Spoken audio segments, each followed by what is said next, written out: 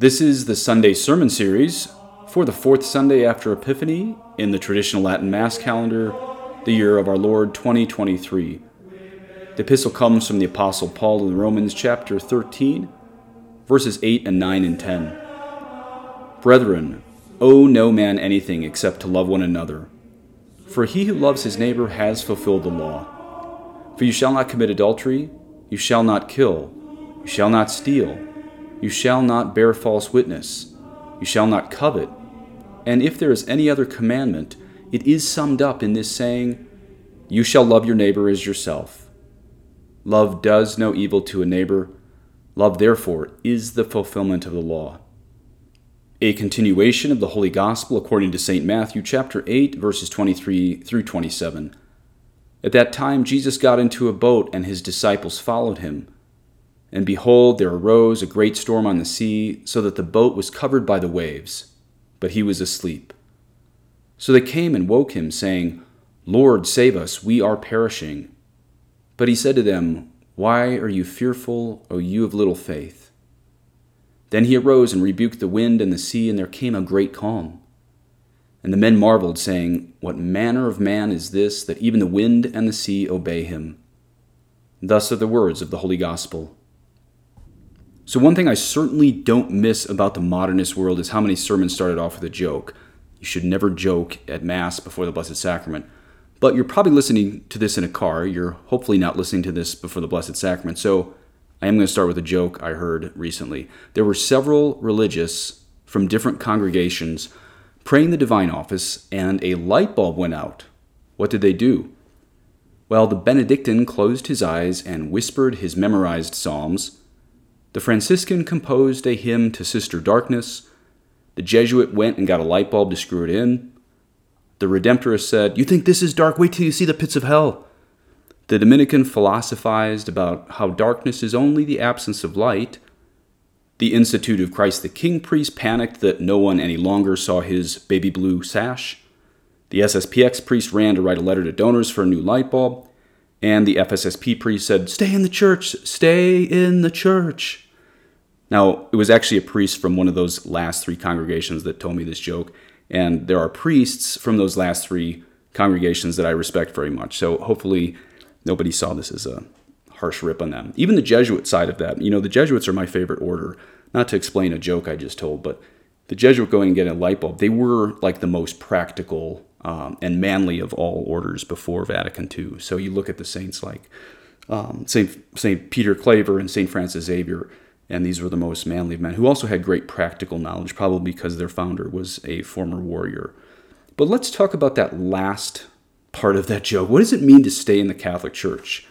So today's gospel is often used to tell people to stay in the Catholic Church because it's the bark of Peter.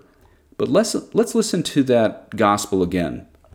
At that time, Jesus got into a boat, and his disciples followed him. And behold, there arose a great storm on the sea, so that the boat was covered by the waves, but he was asleep. So they came and woke him, saying, Lord, save us, we are perishing. But he said to them, Why are you fearful, O you of little faith? Then he arose and rebuked the wind and the sea, and there came a great calm. And the men marveled, saying, What manner of man is this, that even the wind and the sea obey him? So notice from today's gospel, it is most definitely Christ's boat. And Peter is in it only insofar as he's faithful to Christ, as long as he's with Christ. Now, of course, the easy rebuttal to this is, yes, but who are you to judge who is faithful to Christ? You don't know people's intentions. Well, I wrote a blog recently called He is to be accused by his subjects, and I'm going to link that in the show notes. In this blog, I quote numerous saints, including St. Isidore, whose quote is the name of that blog. Again, he is to be accused by his subjects, showing that your average Catholic can indeed recognize notorious heresy even in a superior or a putative superior, especially if that heresy be manifest. And numerous saints, including St. Paul and St. Jerome, and another pope that I quote in that blog, say that you must identify that heretic and you must avoid him. And they ascribe this ability to your average Catholic. But this should be obvious. How did we get that that's a controversial opinion? How do we get this way where your average Catholic today across the globe, not just in the United States, your average class Catholic places loyalty to a man ahead of his loyalty to God. You know, one definition of a cult is just that, when a group of people put loyalty to a man ahead of their loyalty to God, even at the expense of overlooking notorious heresy and criminal actions. Yes, that is the definition of a cult. Now, let's switch gears. You might think you know where I'm going. You probably don't, but I'm sure most of you have friends who are evangelicals who go to quote-unquote mega churches. Now, I would encourage you to ask them if their lead pastor kissed a Quran or allowed a Buddhist statue in a service, if that lead pastor would have a job by the next weekend. Ask your evangelical friends in megachurches if their lead pastor said Jews shouldn't be evangelized, if they would defend that. Now, of course, we are Catholics, so we do recognize validly obtained office, and that's the key there, a validly obtained office. And that is different from a moral appraisal of a person. But when we defend the actions of criminals who appear to be our superiors in the faith or turn a blind eye to notorious heresy, even out of this internal pretext of obedience, yes, we are living in a cult. I think it's kind of funny how normie Catholics say traditional Catholics live in a cult, but it's quite the opposite. Here's my statement of faith. I put Jesus Christ and his Holy Mother in the Catholic faith ahead of defending criminals in the hierarchy precisely because I'm not a member of a cult. I am a Catholic. And what again is the definition of a cult? As I said, it's when a group of people places loyalty to a man ahead of their loyalty to God. So yes, the Catholic Church is the boat of Peter, but it's first the bark of Jesus Christ. And that is how you know if you're in it, is if you have the faith. That's not my opinion. If you read, again, my blog linked in this article, numerous saints and popes say that you remove yourself from the church, well, maybe not so much for small heresies, but yes, for large manifest heresies.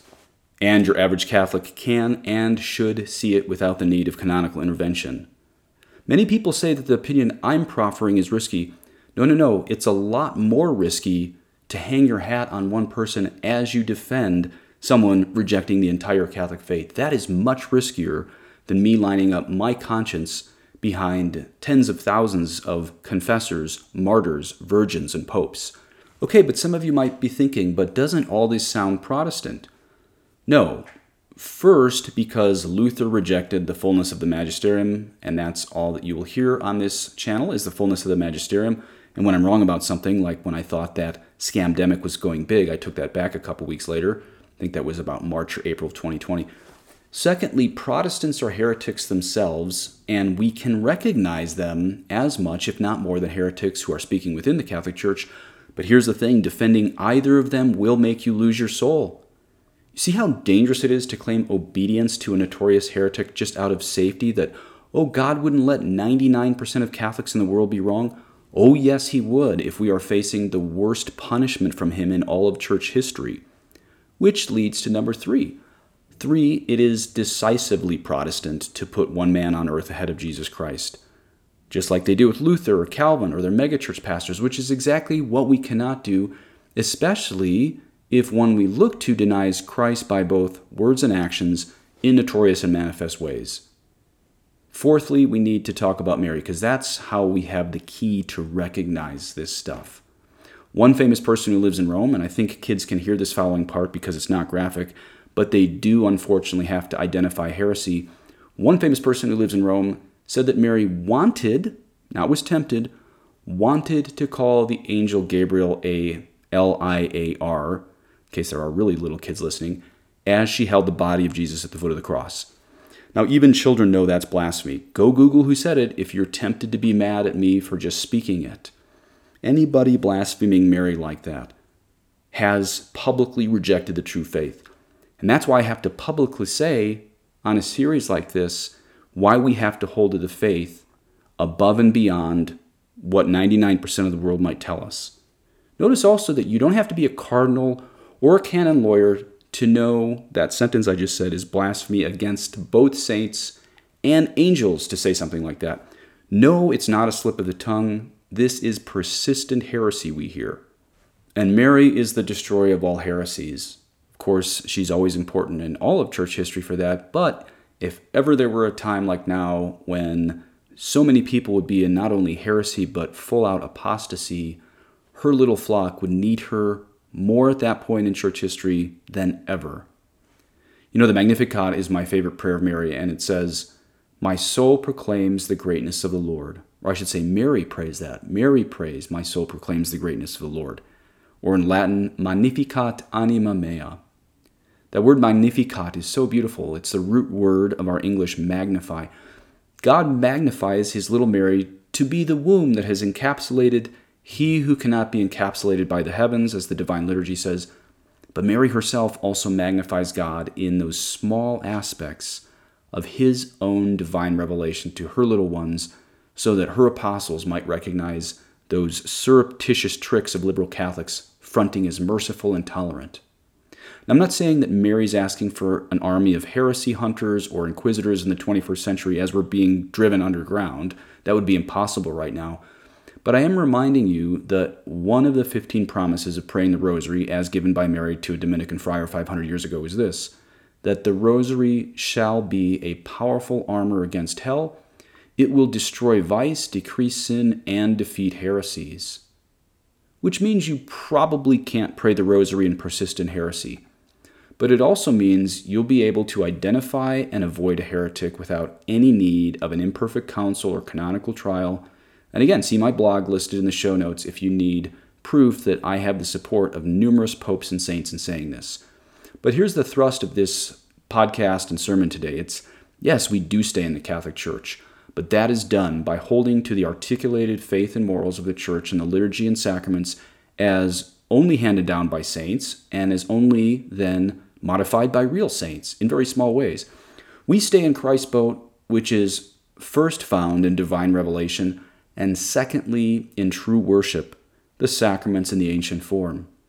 You know, that's not a cultish hanging a hat on a hook that can't hold it on one person, certainly not on a manifest or obstinate heretic. And we truly do have worse storms than any times in history.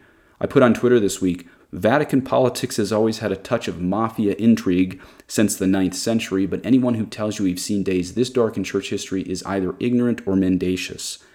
And I double down on that. I hold that. You can't study church history and say that we have a parallel for this. These waves hitting the boat of the Catholic Church right now are truly unprecedented for anyone who's done an honest study of church history. And so it does seem Christ is sleeping. I personally hope he wakes up soon. But we all must remember he is in control. He's probably allowing this to allow evil to bubble all the way to the top of the hierarchy before he skims it off and restores his church. But when that happens and how it happens is his prerogative. His prerogative. We must stay in the church, just as that joke I opened with said. But that is done by holding to the ancient faith and liturgy at all costs, not compromising on our conscience at all, come what may, even if we become afraid of what our doubling down will do.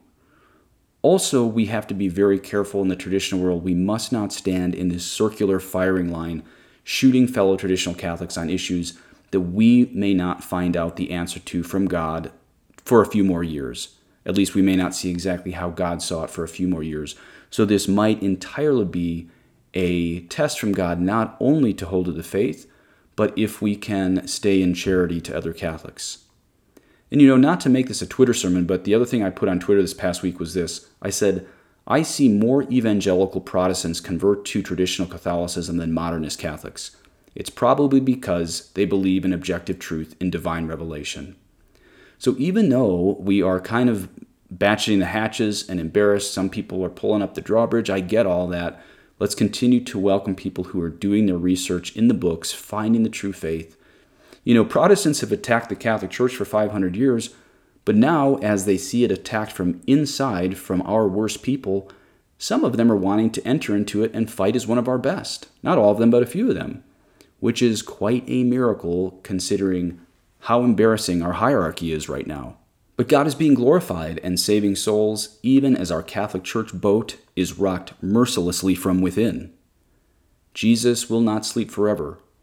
He will punish those wicked men by throwing them into hell, and he will greatly reward those men and women and children who keep the ancient faith and liturgy despite their enduring white martyrdom, never making a deal with the devil, even for their own self-promotion or the promotion of their parish or their faith, or whatever they think is necessary in this heresy, this moral heresy of consequentialism or proportionalism. We must do the good in front of us today, not plan out what we think is best for us. In fact, that is exactly what led Jesus to the cross, and that cross is exactly what redeemed mankind. In fact, perhaps Christ looks at us today in exactly the same way he said to the apostles in the boat in the gospel today, "Why are you fearful, O you of little faith?" He knows we must look at him, have faith, and do the right thing. And then one last thing, besides praying for the soul of our recently deceased Pope Benedict XVI, we have had death this year, early in 2023, of several men who have fought for the Catholic faith at, granted, varying degrees of orthodoxy, but all good men we need to pray for. So I will encourage you, as you go to Sunday Mass this weekend or pray your rosary on the way to Mass, I would encourage you to please pray for the repose of the soul of Pope Benedict XVI and Cardinal Pell and Father John Melnick and George Neumeier. The latter two I knew online, but not in real life, and I greatly admired their courage. But they still might be greatly in need of our prayers, so let's pray for the deceased in our lives, for the rest of our lives, either until they're canonized or until we die. And even in purgatory, we can pray for the souls of others in purgatory. We just can't pray for ourselves. So let's say that Hail Mary that we normally put at the beginning of the sermon. We would pray that Hail Mary for our friends who fought for the truth, especially Father John Melnick and George Neumeier. Hail Mary, full of grace, the Lord is with thee. Blessed art thou among women, and blessed is the fruit of thy womb, Jesus. Holy Mary, Mother of God, pray for us sinners, now and at the hour of our death. Amen.